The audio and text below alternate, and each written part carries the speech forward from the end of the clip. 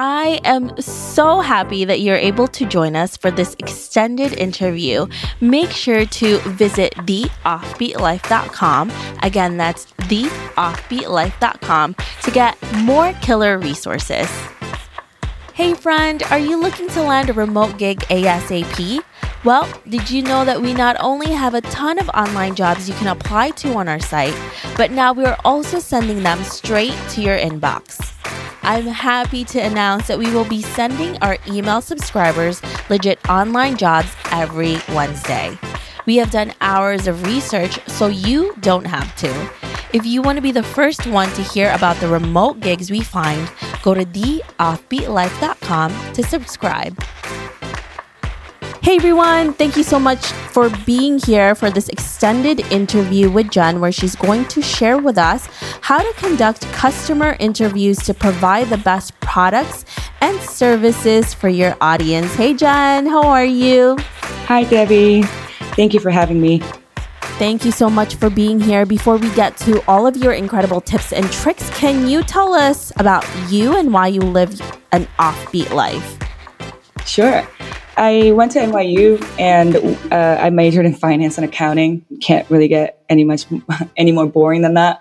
And kind of started on my corporate job journey and went from one enterprise to another. And after a while, I just felt really unhappy in New York, and I just wanted to take a year off and just just thought that I'm just going to travel and find freelancing gigs to support myself and take a bunch of courses that I've always wanted to take and just see where that takes me. So that's how I kind of got started. And once I started to understand that I should, I can get gigs online and there's something to that. And that allows me to become location independent. I really kind of got interested in committing to that lifestyle. And so I traveled to Australia and kind of settled here and then just travel across Australia and a few other countries. But then when I had an opportunity to join Uber here in Sydney, I again kind of went back to that corporate life again, because it felt safe. I got laid off in May due to the pandemic. And that's when I was like, you know what? Clearly, you were not happy at Uber. You weren't happy in New York. Clearly there's a pattern, now is a time to really commit to this digital nomad life and do things that you want to do and have control over your life. I love that. And now you have your own business, you're a remote entrepreneur and a digital nomad. So kudos to you, Jen, for being able to do that and to really follow yourself and your passions.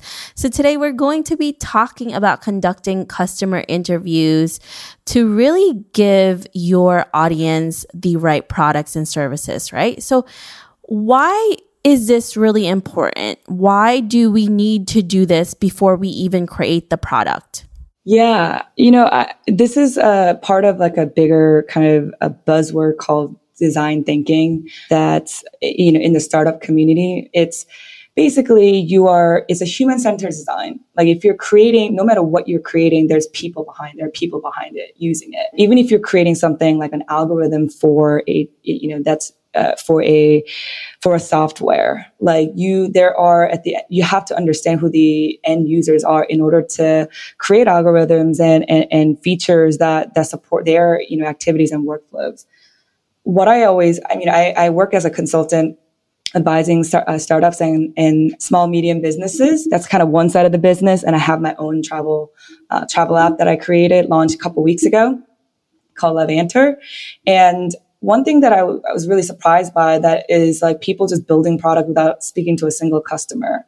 And the thing is that a lot of people assume that if I have this problem is, there's a community, there's a market there that I can sell to, which is kind of misguided because the way the product design works isn't about, there's a problem, people can't do this. So I'm going to come up with my solution. But there are different reasons why that problem exists. And if you don't uncover that ahead of time and understand why that problem exists today, why no one has really solved it, or if there are available solutions out there, they're not adequately solving the problem, then you have to understand that before designing a product that would stand out, that would be different. So now when you actually want to do interviews, how do you do that? How do you find the right people to interview, right? Especially if you don't even have the customers yet. Yeah, definitely. So, there are 3 times in when you're building a new product, there are at least three times where you have to speak to customers. One is before you create a product. Second time is when you have like a sketches and you have a concept, you validate that. And then once you have an MVP, which is a minimal viable product, which just means you have basic functionalities that people can use so you can kind of iterate on how to improve the user experience on like using the product. The one that you do before you even create anything, I call it ethnographic interviews. That's really kind of trying to go after people that you think that your product would serve and understanding kind of how they address that problem today. So you have to start with first really thinking about like what that profile is. So, who are the type of people like that are going to use your product? And I don't mean just like generally like, demographic data, like, people, women in their between age, 25 to 35. I mean, like personality. So it's easier if I just give an example. So for Levanter, my company, it's a travel planning app that helps, you collaborate with your friends as you, collect ideas and you make decisions together and how you kind of coordinate and then eventually kind of creating the itinerary much more seamlessly. So the problem that I'm trying to solve is, people love traveling with their friends, but coordination is really challenging, right? But the thing is, like, there's so hundreds of travel apps claiming to be a travel planner. So why are people still using Excel? So that's a question that I had. So in order to kind of unearth, like go deeper into the problem and talk to people and find out what kind of people we need to talk to, I thought, well, I thought about, I did research, obviously, and because travel is more experience that I'm familiar with, and I'm sure most people are familiar with, kind of like looked back and thought about my own behavior as a start.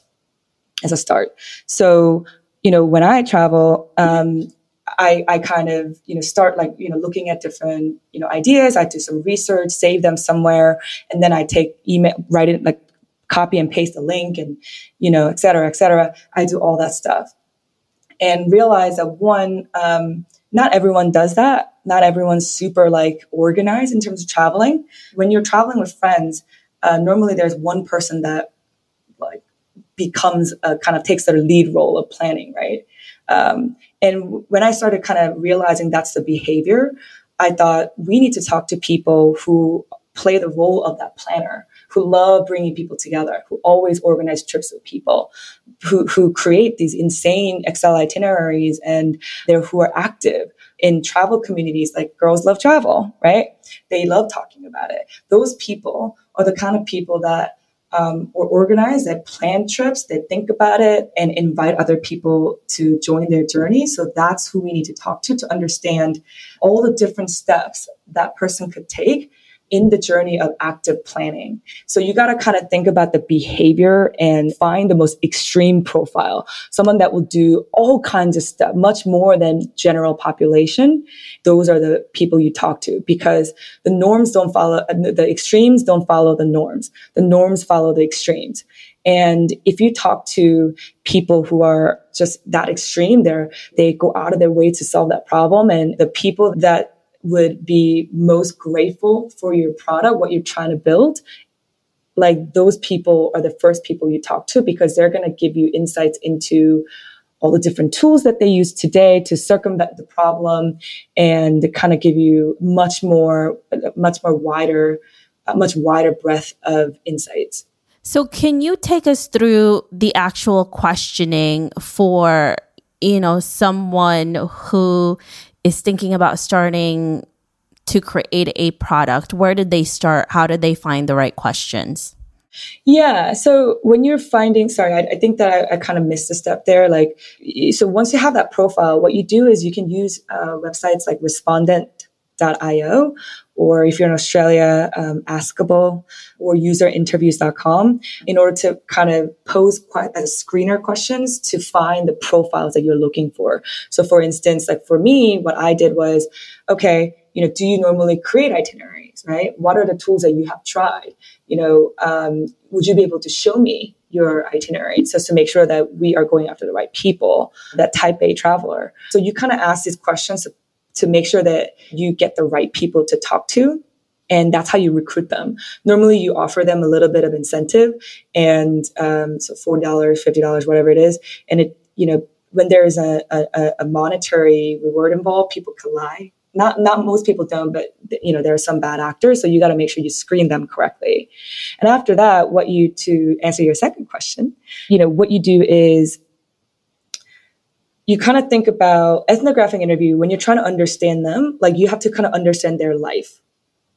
And not just about, how you plan a trip, just kind of like, why do you travel? When did you start traveling? Who do you travel with, right?